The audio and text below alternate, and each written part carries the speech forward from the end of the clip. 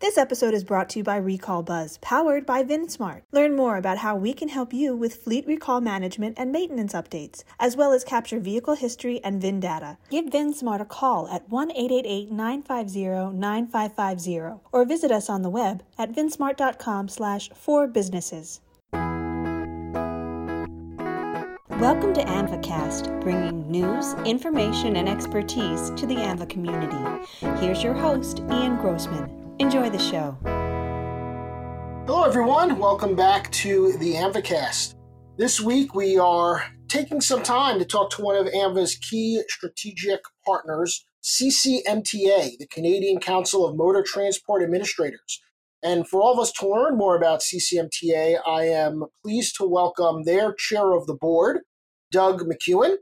Doug is, by day, if you will, the Registrar of Motor Vehicles at Prince Edward Island and serves as the chair for CCMTA. Doug, welcome to our first appearance on the ANVAcast. Thank you, Ian. Doug, we talk a lot about CCMTA. We reference CCMTA. It's a very present partner in the ANVA community. But I don't know that everybody listening really understands what CCMTA is all about. I think there's sometimes a back-of-the-envelope definition that maybe CCMTA is a ANVA for Canada, but it's a little bit more complicated than that with the role that CCMTA plays in the transport environment in Canada. So can you give us maybe the 101 on what exactly CCMTA is as an organization? Sure. So the Canadian Council of Motor Transport Administrators is not unlike ANVA. We are a nonprofit incorporated organization, consists of federal, territorial, and provincial officials in Canada who administer, regulate, and control motor vehicle transportation and highway safety laws, much like ANVA's member jurisdictions. Developing programs and standards for our members to implement as appropriate, serve as a forum and information clearinghouse in these areas.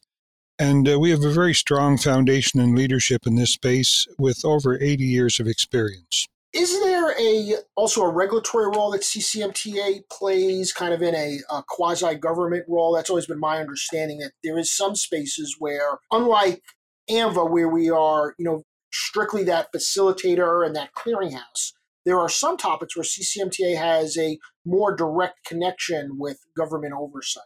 So we support our members basically by providing a facilitation option for people or for the jurisdictions to get together when it comes to regulations. So yes, we have working groups that work on regulations or work on making amendments to regulations.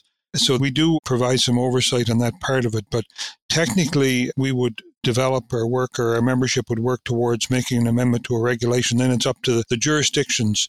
Each jurisdiction has the right to adopt the regulation, and some of them do it in different ways. But yeah, we do, as an example, right now we have a couple of working groups working on ELDs, electronic logging devices. It is basically the responsibility of the federal government, Transport Canada, but we have provided the facilitation device for groups to meet to develop the technical standard as well as make an amendment to National Safety Code Standard 9. Since you mentioned it, I was going to ask you a little bit about it later, but tell us a little more about the National Safety Code. I don't know that that's something that some of our U.S. listeners are really familiar with Canada. Yeah, well, CCMTA is the custodian of the National Safety Code. So it's basically a set of 16 standards developed by member jurisdictions of CCMTA in consultation with the motor carrier industry. It's basically developed to promote efficiency in the motor carrier industry and achieves consistent safety standards across Canada. Designed to create a comprehensive code of minimum performance standards for the safe operation of passenger and commercial vehicles. And it's developed in the structure of an MOU with the federal, provincial, and territorial ministers responsible for transportation and highway safety. So every time there's an amendment to an NSC standard, then there would be an MOU go out and the ministers would all sign off agreeing to adopt that in their jurisdiction. All the provinces and territories use the National Safety Code as the cornerstone of their commercial vehicle regulatory framework, with standards either adopted by reference into jurisdictional regulation or mirrored in provincial and territorial laws. So I hope that explains some of it. Absolutely. And all the jurisdictions in Canada are members of CCMTA? All the individual jurisdictions, provinces, and territories of Canada are members? That's correct, along with the federal government. Along with the federal government. Yes. And I think, for those that are more familiar with the U.S. structure, we know that in some states where we handle driver's licenses or vehicle registration issues may or may not be the same agency within a jurisdiction. Do you tend to have that different diversity across Canada in terms of how each jurisdiction has a government structure to do these services? There is a bit of that diversity you're referencing in your words there. As an example, the responsibility for driver licensing may rely with a couple of different government agencies and jurisdictions. As an example, public safety in one jurisdiction may only look after commercial vehicle enforcement, whereas a transportation department or a highway safety department may look after driver licensing, or vice versa. And then you have a couple of Canadian jurisdictions who have huge government insurance agencies. British Columbia as an example, Saskatchewan as an example. They run a provincial insurance agency where the driver licensing and the vehicle registration are tied closely together, run out of a government organization. As an example, Saskatchewan is Saskatchewan General Insurance. So yeah, there's some differences. My limited experience with AMVA and with the U.S. setup, there are many, many nuances there. It wouldn't be as complicated in Canada, but there are some differing parties involved. And for CCMTA, you mentioned at the outset that fundamentally it is very similar to AMVA in terms of providing the resources and a clearinghouse for information. Are the topics that your members are most concerned about, are those the similar topics that we talk about AMVA holistically? Or are there topics that are more specific to the Canadian members that maybe AMVA as a whole isn't as laser focused on? So most of the topics would be maybe more of interest to the Canadian jurisdictions themselves. But I can tell you from my limited involvement with AMVA and from the feedback that I get from my colleagues in CCMTA, the influence of AMVA is huge in our organization and huge in our jurisdictions. And everyone speaks so very positively about their involvement with AMVA because you are so much bigger than Canada, so much more experience to draw from with regards to regulation or driver licensing or vehicle registration or whatnot. But as an example, Canadian Council of Motor Transport Administrators, we have the Board of Directors, and we have 3 standing committees: Drivers and Vehicles, Road Safety Research and Policy, and our Compliance and Regulatory Affairs. And for the most part, CRA, Compliance and Regulatory Affairs, is devoted to commercial vehicle industry. So where you would have your PMV, your Periodic Motor Vehicle Inspection, ELDs fall under there. So under those 3 standing committees, there are numerous working groups involved. So, and if a topic comes up, as an example, electronic logging devices has been a hot topic for the last couple of years. We had a working group under Compliance and Regulatory Affairs that did some adjustments to the National Safety Code standard, and they also worked on a technical standard as well. So, yeah, the topics, there's a lot of familiarity and a lot of I wouldn't say duplication, because we certainly we learn from some of the things that go on in our AMVA jurisdictions in the U.S. as well. But there's a lot of close ties between the 2 organizations from that respect. Sure. And a lot of the same people attend the meetings as well. So absolutely.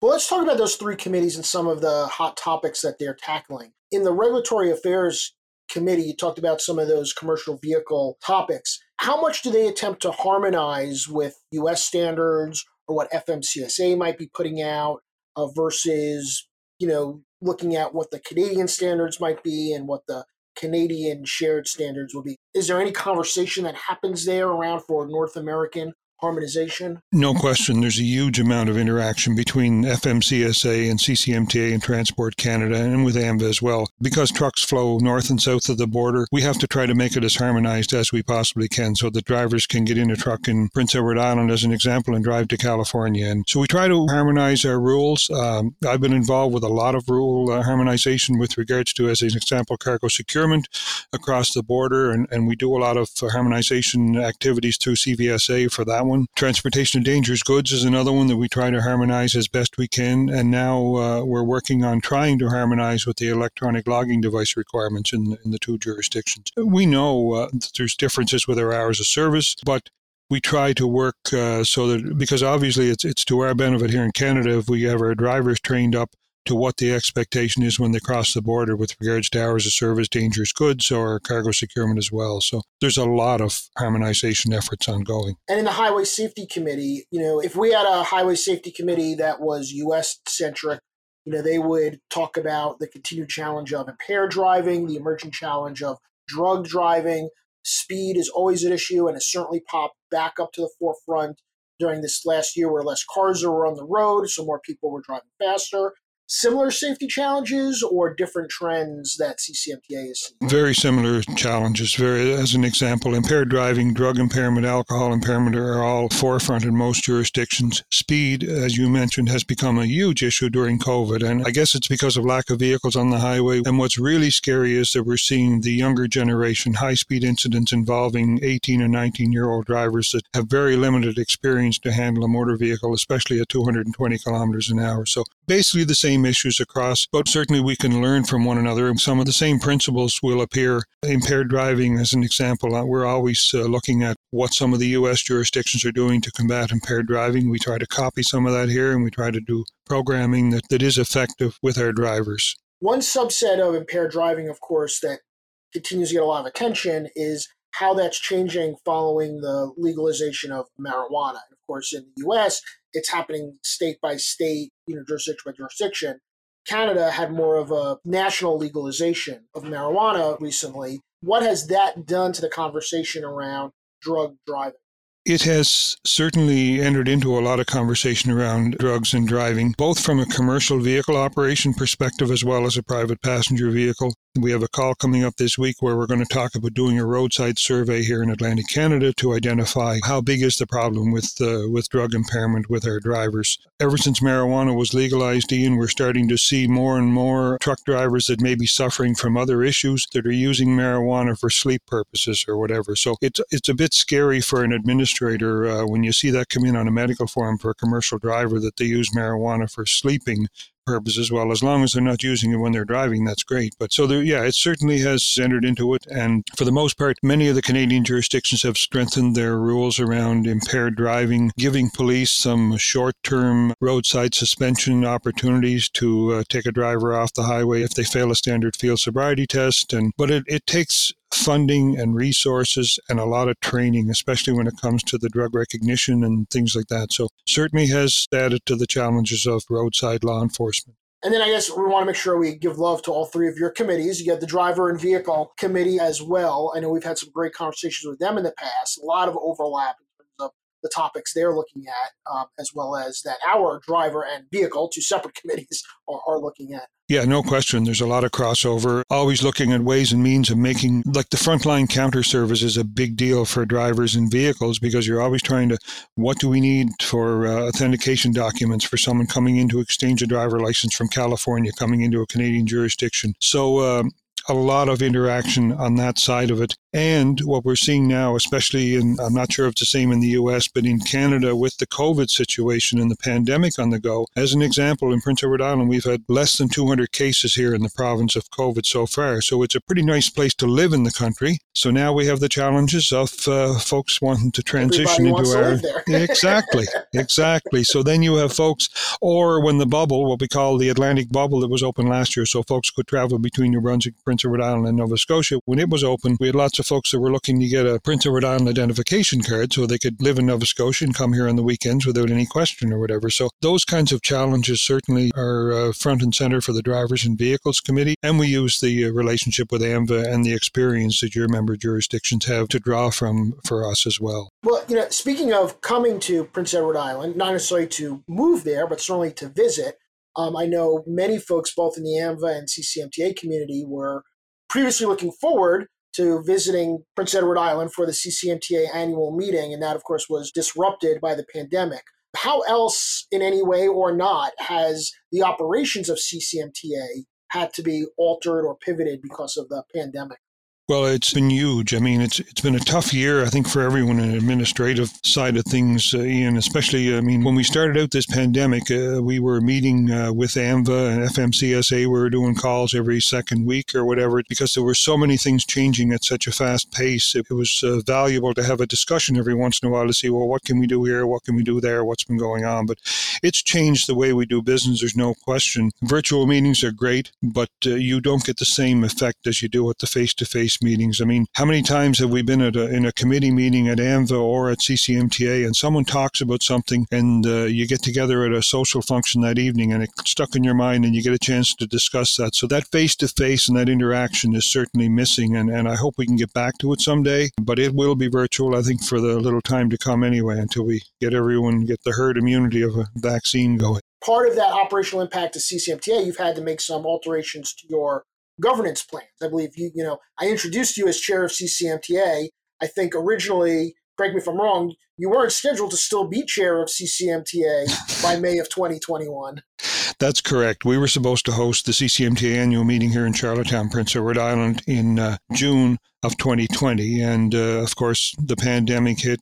We did our annual meeting virtually. And at that time, in fact, I was due to retire, to be honest with you, in July of that year. And we were in quite a situation here trying to figure out how we were going to do driver licensing and vehicle registrations and extending registrations the same as U.S. counterparts were doing. So I stayed on for another year, and with that, I stayed on as chair of the board of directors for CCMTA for another year. And we're hosting our annual meeting this year again virtually. I will be chairing the board of directors meeting and then handing the chair over to Crystal Damer of Alberta, who will take over as chair of the board of directors. And so will the hope be that when you can return to a annual meeting in person, the next one might be in Alberta? Is that what the sights are set on? That is certainly the hope, Ian, that we would be able to gather in Edmonton, Alberta. Well, I won't be a part of it, but yes, the members of CCMTA will be able to gather there in 2022 is the hope. And when you say you won't be a part of it, that's because you're going to get that retirement plan back on track? Is that the retirement plan is back on track, yes. Do you have a specific date in mind, or it's just you have to get it back on track? Actually, June the 18th is our last day of our board meeting, and when I finish work here that afternoon, that will be it for me for highway safety. So, yeah. For CCMTA, Prince Edward Island, all at once, hanging it up on the same day. Hanging up on the same day, yes. Well, I'll give you an early congratulations. That's very exciting. Thank you. Yeah, I'm looking forward to it. So it's a great segue to learn a little bit more about your background, Doug. How long have you been the registrar in PEI? I've been the registrar for about 6.5 years, Ian. I've been with the department for approximately 20 years. Started off as a motor vehicle inspector and a roadside commercial vehicle enforcement officer, and moved in as a safety coordinator, and then came into the registrar's chair in October of 2014. What led you to that career originally as a commercial safety officer? What doors opened to you early on? It's hard to believe. I started out as a truck and transport mechanic and an automotive service technician, and went to work with it was a government organization, a school board, that working on school buses for 14 years, and then came to work with the department in the role of a motor vehicle inspector and transitioned through that into the registrar's office. That's a fascinating career track. Well, it wasn't in the plans back in 1987, I can tell you that. But yeah.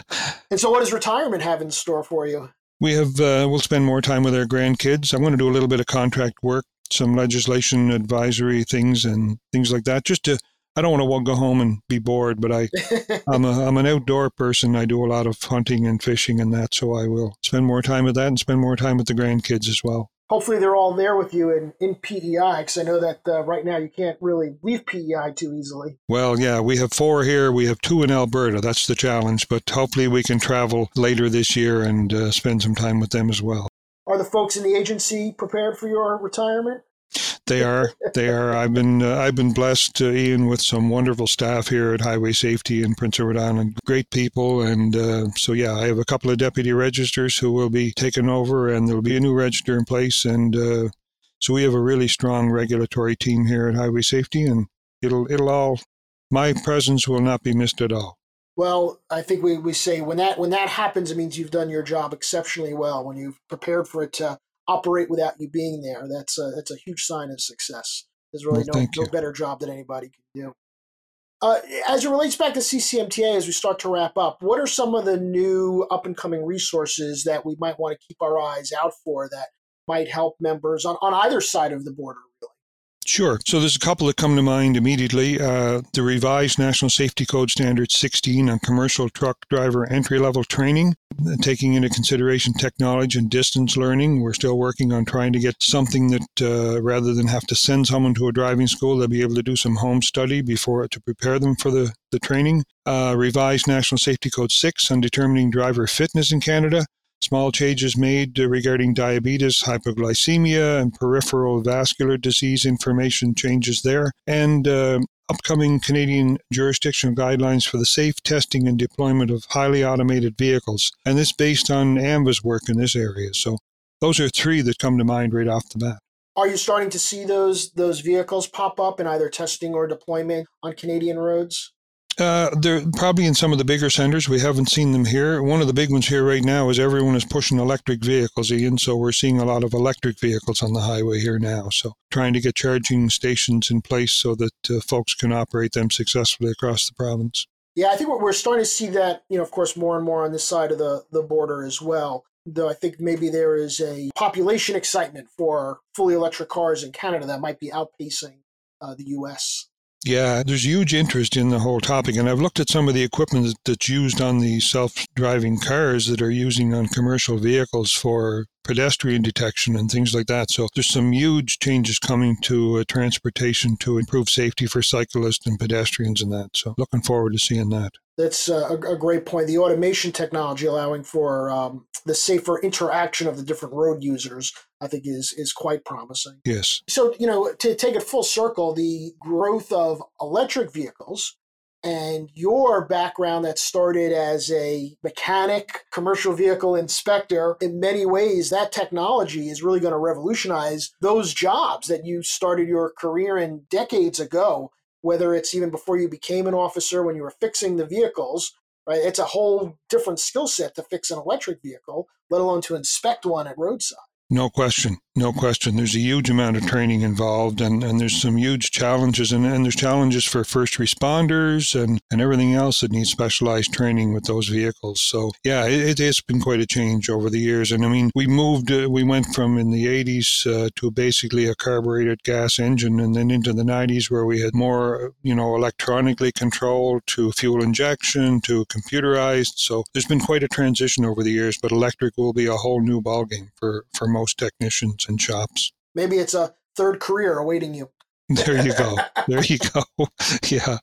Well, Doug, thanks for spending time with us today to learn a little bit more about CCMTA and what you're all working on. Being part of the AMVA team, I do want to give a shout out and thanks to the CCMTA staff that are the full-time staff at CCMTA. We collaborate with them quite often. And since you're the chair of the board, there's no better person to say how much we appreciate the staff at CCMTA, how they're always very responsive and great to work with, and a great group to collaborate with. So however many listeners we have today, just for them to know that we're so appreciative of them, and for you to pass on to all of your board members. Thank you. I will do that, Ian. Appreciate that. Very kind. Well, Doug, again, congratulations on the upcoming retirement. Hopefully we'll see you on the virtual CCMTA annual meeting. And whenever we're back in person, still come to the AMVA meetings, come to the CCMTA meetings. We always like to see the best chairs of either board popping into our gatherings.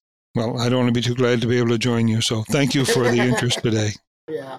Thank you all for listening to this episode of the AMVAcast. I want to thank our producers, Claire Jeffrey and Chelsea Hadwin, and we'll see you all next week right back here on the AMVAcast. Stay well, everyone.